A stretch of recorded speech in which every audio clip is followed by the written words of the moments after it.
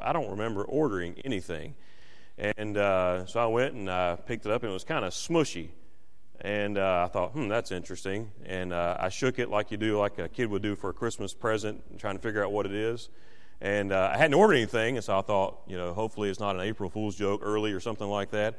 And I opened it, and someone anonymously sent me a package of lima beans. And if you know me, you know that I don't have much of an affinity for lima beans. In fact, I detest lima beans, okay? I hate the world, the flesh, the devil, the dentist, and lima beans. And not necessarily in that order, I might add. But anyway, but I found somebody who's going to take those off my hands. Ms. Lepley said that she would gladly take those lima beans off of my hands. And so I have them on my desk, and they're just waiting to live for others. Amen. So anyway, John chapter 13. I had a purpose in telling you that story. Now I don't remember what it was. I think I'm having a senior moment. I'm not sure, but they say the first thing to go is your memory, and the second thing to go is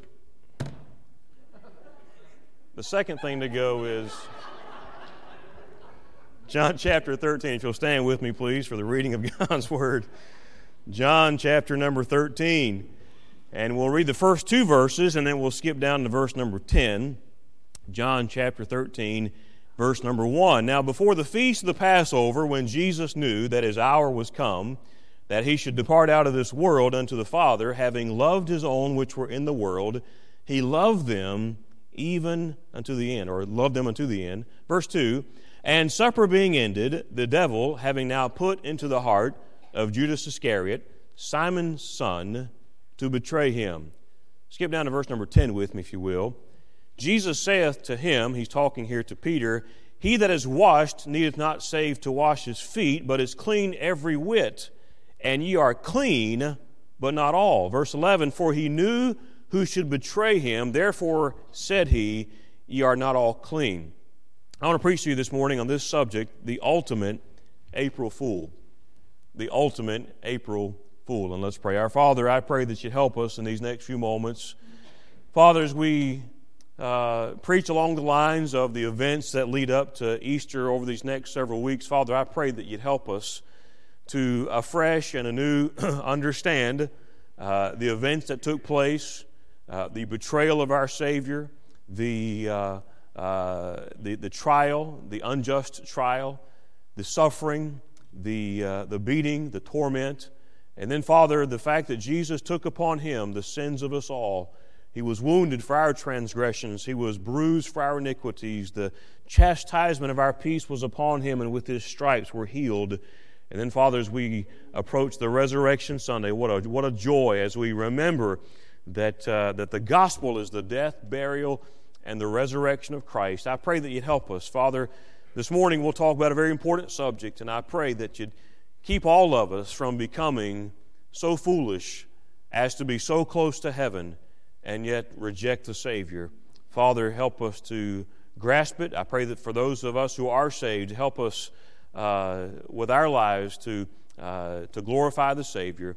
Father, if there's one here this morning who doesn't know the Savior personally, I pray that today would be that day for that soul that's nearest hell. In Jesus' name we pray. Amen. Thank you for standing. You can be seated. Well, tomorrow, as I mentioned a little bit earlier in the service, tomorrow is April 1st. And you know what that means. That's April Fool's Day. It's a day where practical jokesters have a heyday. And many times I have been on the receiving end of someone's April Fool's Day prank. And I'm sure some of you have as well. We won't take time for testimonies along those lines this morning, but watch out for the practical jokesters. I did a little reading this week about the history of April Fool's Day, and I found it pretty interesting. Although April Fool's Day, also called All Fool's Day, has been celebrated for several centuries by different cultures around the world, its exact origins remain a mystery. Some historians speculate that April Fool's Day dates back to 1582, when France switched from the Julian calendar to the Gregorian calendar that we are familiar with today. And People who were slow to get the news or failed to recognize that the start of a new year had moved to January the 1st, they continued to celebrate it during the last week of March through April. And folks looked at those people and say, look, New Year's Day was a long time ago. You're an April Fool. Historians have also linked April Fool's Day to festivals such as Hilaria, which was celebrated in ancient Rome at the end of March, and it continued through the 1st of April. And get this, it involved people dressing up in disguises. This whole notion of this Roman festival was such that people pretended to be somebody that they were not. They would dress themselves, disguise themselves as a family member, as someone that they knew, a close friend, or someone that they knew not at all, but they were pretending to be somebody that they were not. And it's speculated by some historians that that's where we get the term April Fool's Day, or April's All Fool's Day, as has been known throughout history. This morning I want to preach on the subject, the ultimate April Fool. And in the context of what we just talked about, the illustration as far as the history of April Fools, someone who pretended to be someone that he was not. Someone who gave the impression that he was something, that he was somebody, he represented somebody that he had nothing to do with on a personal level. And you may have guessed by now, by the reading of the text from John chapter 13, that the man we're talking about this morning is simply, you know him and I know him, as Judas Iscariot.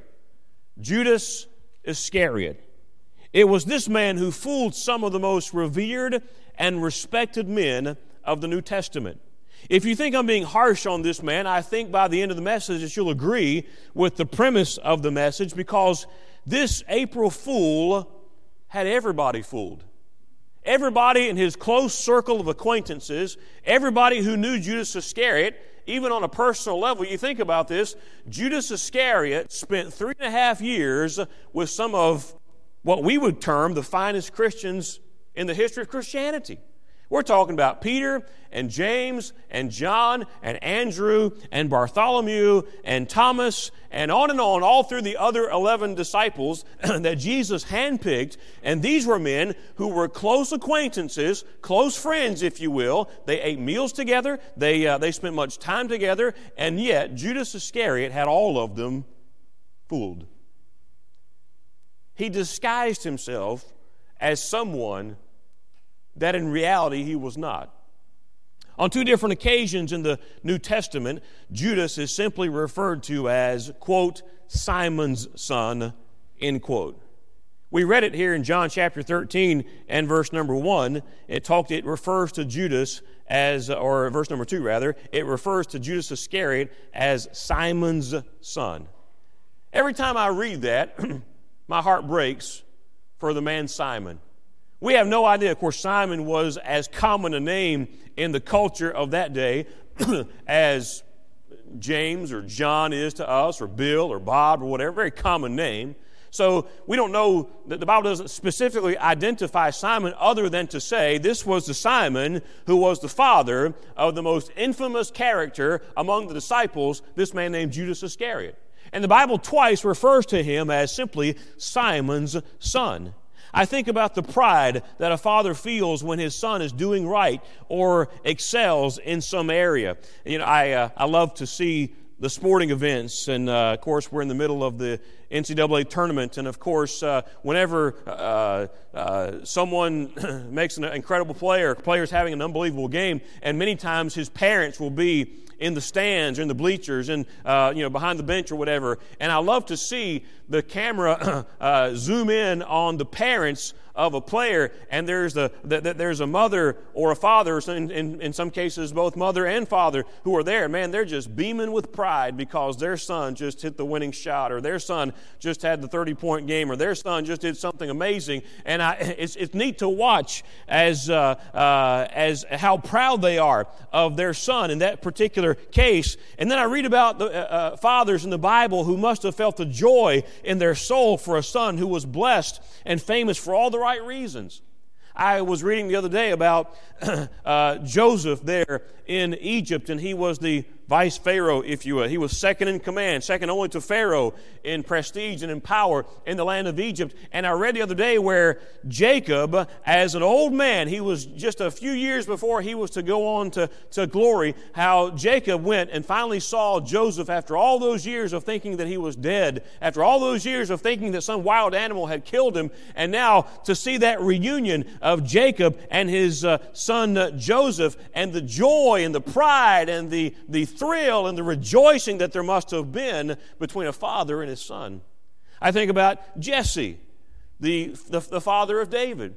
How that David ascended the throne, and David, just the shepherd boy, David that no one would have given the time of day, because when Samuel went to anoint the king of Israel in Jesse's house, he said, "Bring your sons out. I want to see them, because God is going to anoint one of your sons as the next king of Israel." And of course, they brought out the oldest, and then the second oldest, and the third oldest, and they went all the way down the line. And Samuel said to Jesse, "Are these all of them? There's got to be someone else." And notice Jesse just kind of discounted things and said, "Well, yeah, there's David out there, but he's minding his own business. In fact, he's minding my business. He's keeping my sheep." And Samuel said, "Bring him in." And of course, God impressed upon the heart of the prophet Samuel to anoint little David as the next king of Israel. And I think about the joy that no doubt David brought to his father's heart, his father Jesse. And then I think about David himself as the father, as Solomon ascended the throne, and the pride with which that David no doubt had in his son Solomon. And that's a wonderful thing. And then I think about Simon. This Simon. The Simon of whom the Bible says was the father of a man named Judas Iscariot. I think about the heartbreak, and I'll be honest with you, every time I read that passage and I read those two words, Simon's son, there's a part of me that wants to weep for Simon. You see, Judas was the ultimate April fool. He disguised himself as someone that he was not. I want to give you several thoughts this morning about this ultimate April fool. Number one, he was a disciple in reputation, but not in character. Judas Iscariot, the ultimate April fool, he was a disciple in reputation, but he was not a disciple in character. You see, everybody who knew Judas recognized him as, hey, there's one of the 12. He walked with them. He probably looked a lot like him. In fact, if you could line up, if you could line up the 12 apostles and say, which one is Judas? There's probably not one of us who could pick him out of a crowd. He probably didn't look sinister. He probably did not look guilty. He probably did not have any distinguishing characteristic that would make you think that he was the one who would betray the Son of God. He was hand-chosen by our Lord to be one of the men who would follow him. And his reputation was, hey, he's one of the disciples.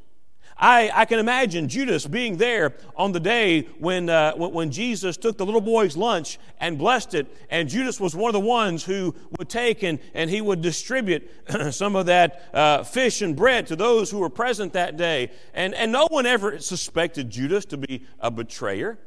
No one ever suspected Judas to be a traitor. That's not the persona. That's not the impression that he would give. You see, his reputation was he was one of the disciples. Little kids looked at Judas and they said, hey, there's Judas. He's one of Jesus' followers. He's one of the 12. The problem is this.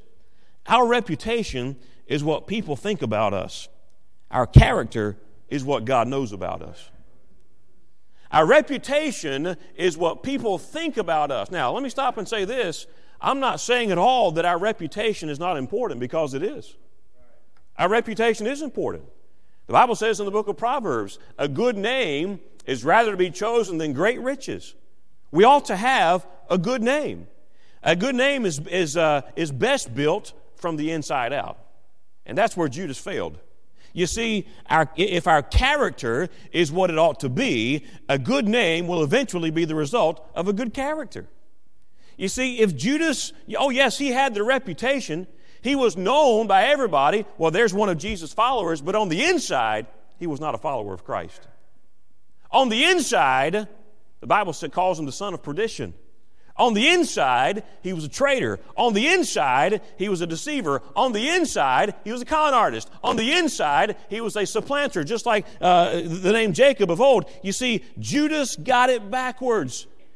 His only concern was that he had the reputation of being a disciple, but on the inside, he was not at all a follower of Christ. Let me ask you a question this morning. Does your inside character match your outside reputation? That's a great question for all of us. By the way, saved and unsaved alike this morning. Does our inside character match what people suppose us to be?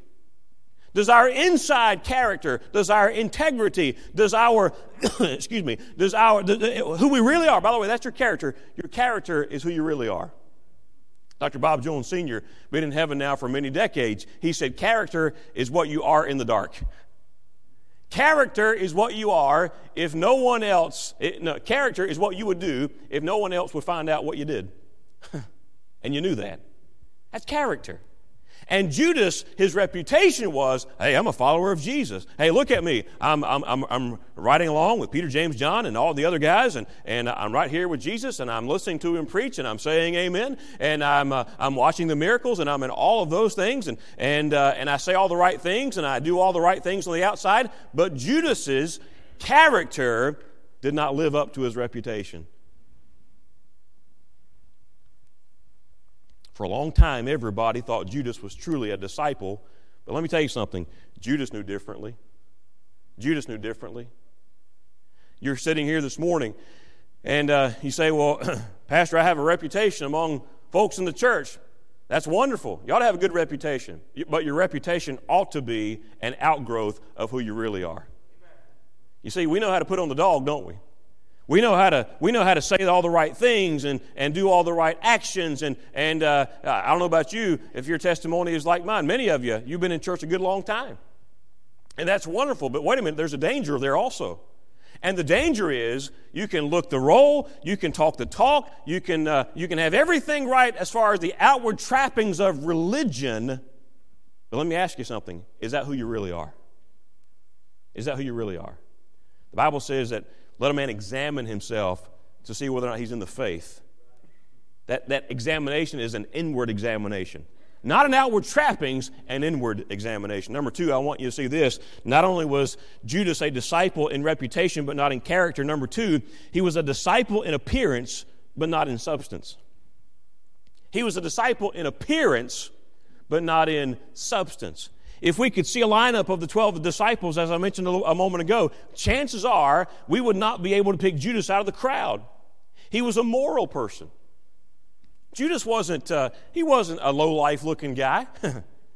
he was an upstanding character. If you looked at Judas, you'd say, man, there's a great guy there. He was apparently trustworthy. You say, how do you know that? Well, the other 11 disciples entrusted Judas to be the treasurer. The Bible says he held the bag. That doesn't mean he held his wife's purse, fellas. That's not what he's talking about there. Bible says he held the bag. What is it talking about? He was the treasurer of the disciples. In other words, they entrusted him with their money. Now look, somebody that you would give your wallet to, fellas, and walk away and say, hey, watch this for me. You trust that guy. At least you're foolish if you don't trust him to give him your wallet. But Judas was trusted by others. He didn't drink. He didn't curse. He didn't behave in a way that would take anything away from his being recognized as one of the 12. But wait a minute. Everything looked good on the outside. His reputation was good. His appearance was good. But what he appeared to be was not what he was in substance. You see, there were two people on the face of the earth that knew that Judas was a fraud and an imposter. Two people. Two people, and only two people, who knew who Judas really was. And by the way, the same two people that know who I really am. The same two people that know who you really are. You see, who knew Judas like no one else knew Judas was Jesus and Judas himself. And you and I, there's two people who know who you and I really are. God knows all about all of us. We talked about it this morning. God knows the thoughts and intents of our heart.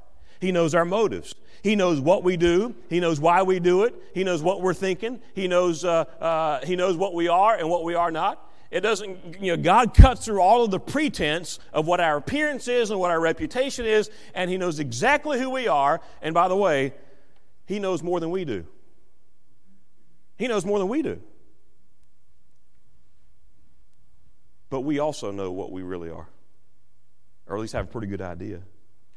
You see, Judas and Jesus were the only two people who knew exactly what he was all about. Abraham Lincoln is credited for quoting this: "You can fool all the people some of the time, and some of the people all the time, but you cannot fool all the people all the time." And may I add a line to that?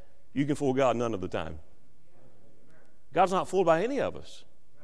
We can fool men. We can make pretense. Hey, we can be the April Fool that disguises himself as someone that he or she is not. But God knows. God looks through that.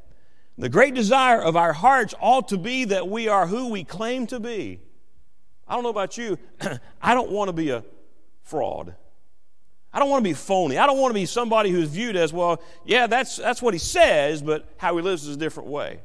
Well, yeah, that's what he appears to be. That's what his reputation is, but that's really not him. And I think all of us would echo that sentiment. I want to be the real deal. I don't want to be the ultimate April Fool, as was Judas. The substance of who we really are ought to match who we want others to think that we are. Number 3, I want you to see this. Judas was numbered with the church, but was not truly a member of the church. Don't miss this. Judas was numbered with the church, but was not truly a member of the church. Oh, if Judas lived in our day, he would no doubt have had his name on a church roll somewhere. By the way, as far as we know, Judas was faithful to attend all the meetings of the disciples. I believe it was Jesus who started the church, for it was Jesus who said, talking to Peter, he said, "Upon this rock I will build my church." Jesus, further, when he talked about matters of discipline within the church, he talks about taking something or taking it to the church. Some people believe that the church was started in Acts chapter 2, and I respectfully disagree with that. I believe Jesus started the church during his ministry right here on the earth before he ever went to Calvary. And I believe that Judas would have been one of those charter members. He would have been one of those charter members of the first church. The first church. But wait a minute. He was there when Jesus fed the 5,000. He was there when the maniac of Gadara was given his right mind after having the demons cast out of him. He may very well have been there when Lazarus was raised from the dead. Not one time do we read in the Gospels that Judas was slack in his commitments as a member of the disciples, a member of that first church, if you will. I believe Jesus started that church in the New Testament, and that Judas, by his association, was involved with that group of believers. But wait a minute, there's one glaring problem. Judas was not truly a member of the church. You say, "Pastor, how can you say that?" I'll tell you how I can say that. Because Judas was not a believer. And to be a member of a church like the Lake Crest Baptist Church, there's 2 requirements to be a church member here. First of all, you got to be saved. You got to be saved. Saved and then baptized after salvation. Baptism does not save you. You've heard me say it many, many times. I say it just about every Sunday because I don't want anybody to have the impression that those waters there wash away your sins. No, sir. It's the blood of Jesus that washes away your sins. And you've got to come to Christ by faith. And being dunked in that tank of water right there is a matter of identity. I'm identifying with Jesus Christ in His death and burial and His resurrection. I'm being obedient as a follower of Christ. And the prerequisites to being a member of a Bible-believing Baptist church is salvation and baptism. But wait a minute. Judas may have made a profession, but he had no possession. Judas made the right profession. Oh, he had all the right words to say about Jesus. But let me tell you something. In his heart, and by the way, the Bible says, with the heart, man believeth unto righteousness. You can say all the right stuff on the outside, but if your heart isn't with it, hey, you don't get saved by just repeating a set of words. You get saved, the Bible says, with the heart man believeth unto righteousness, and then with the mouth confession is made. But let me say something. Judas was not truly a member of the church because Judas was not a believer. The church is a local body of baptized believers. Let me say this morning, you can make a public profession and you can be baptized, but if you've not been saved, it means nothing when you stand before the Lord. You can have your name written on every document in Oakland County as far as the church roll is concerned, but that won't take you to heaven, my friend. I was listening to a country preacher one time, and he was talking about this matter. He said, you can be baptized in the creek down there so many times that the tadpoles know your social security number, but that won't take you to heaven. It won't. You're not saved by baptism. You're not saved by good works. You're not saved by having your name on a roll in this church or any other church for that matter. You're saved by trusting Christ. You're saved by repenting of any other way to heaven except Jesus and putting your faith and trust in Him. That's it. That's it. The sin question and the son question, have you dealt with it? You say, preacher, I've been in this church a long time. Are you saved? Are you saved? But preacher, everybody here thinks I'm saved, but are you saved? Everybody thought Judas was okay, but he wasn't. Oh, but pastor, it would be embarrassing if people found out after all this time that I wasn't saved. How embarrassing will it be at the judgment? Here's a question for you. Preacher, I'd be embarrassed to admit in front of all these people that I've known for all these years. Hey, let me tell you something. If you got saved, I don't care what your name is, if you got saved this morning, if you got assurance of your salvation this morning, everybody in here who's right with the Lord would say, praise the Lord, glory to God, hallelujah. You're among friends here. But what a shame it would be to be disguised as an April Fool Christian who really didn't have it on the inside. What a shame. What a shame. Last thing this morning, and we're going to shut her down and go to the house. Number 4, Judas was close to the door of heaven, but never entered. Judas Iscariot, the ultimate April Fool, he was close as you could get to the door of heaven, but he never entered the door.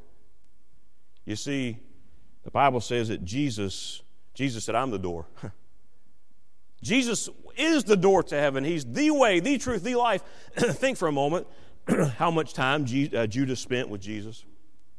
Think about it. In 3.5 years, 3.5 years, that's a long time. 3.5 years during the ministry of Christ on this earth, think of all the meals that Judas spent and shared with Jesus.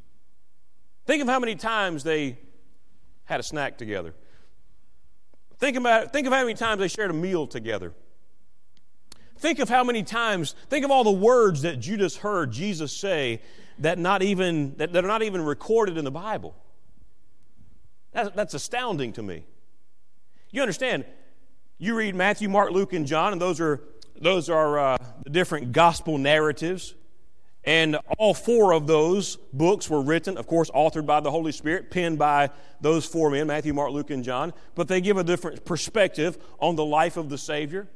But understand, Jesus said many, many, many things to those apostles that you and I have never seen in print. Many things. And think about this. Judas Iscariot heard many of those with his own ears. That's amazing to me. And yet he never trusted Christ for salvation. That's astounding. And it's sad. Think about the miracles that Judas witnessed. Think of the times that Judas heard Jesus pray. I've said it often. There are 2 things that I wish I could hear, I could have heard as one of the disciples. Number 1, to hear Jesus preach and to hear Jesus pray. I can't imagine what it must have been to hear Jesus, the incarnate Son of God, talk to His Heavenly Father. That gives me goosebumps just thinking about it. But you know what? Judas heard it. Judas heard it. No doubt there were many times that Judas was there and he shook the hand of the Savior, or he gave him a hug, or he greeted him in a physical way according to the customs of that day. Let me tell you something. He was so familiar with the door of heaven, but he never opened the door and walked inside. Never did. Say, preacher, how do you know that? Acts chapter 1, verse 25, the Bible says, talking about Judas, talking about the choosing of a successor to Judas as a disciple, that he may take part of this ministry and apostleship from which Judas by transgression fell, that he might go to his own place. Let me tell you, Judas's own place is not heaven. I can tell you that for sure.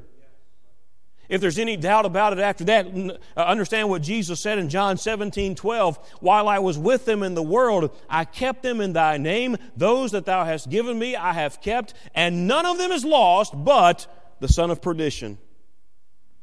The son of perdition. The word perdition there means damnation. Wow. Judas, where is he at today? According to the Word of God, Judas is in hell. Judas is in hell. You say, how is that possible? He was one of the disciples. By name, by reputation, but not by character. He never received Christ. He never was who he said he was. Oh, how is it possible that Judas is in hell, Pastor? How is it possible? He knew Jesus. He talked with him. He communed with him. He ate meals with him. He saw the miracles. He heard the sermons. He heard him pray. How is it possible? Because Judas was the ultimate April Fool. He was disguised as somebody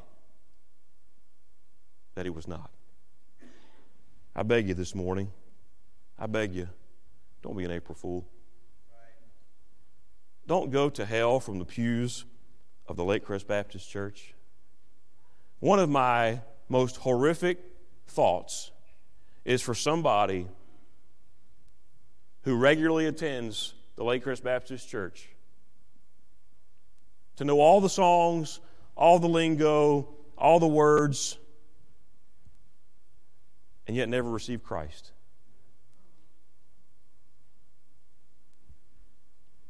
As we close this morning, I ask you a question.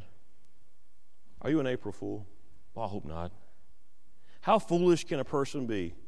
Eternal life is not found close to Jesus. Eternal life is found in Jesus. In Jesus. Let me give you a verse.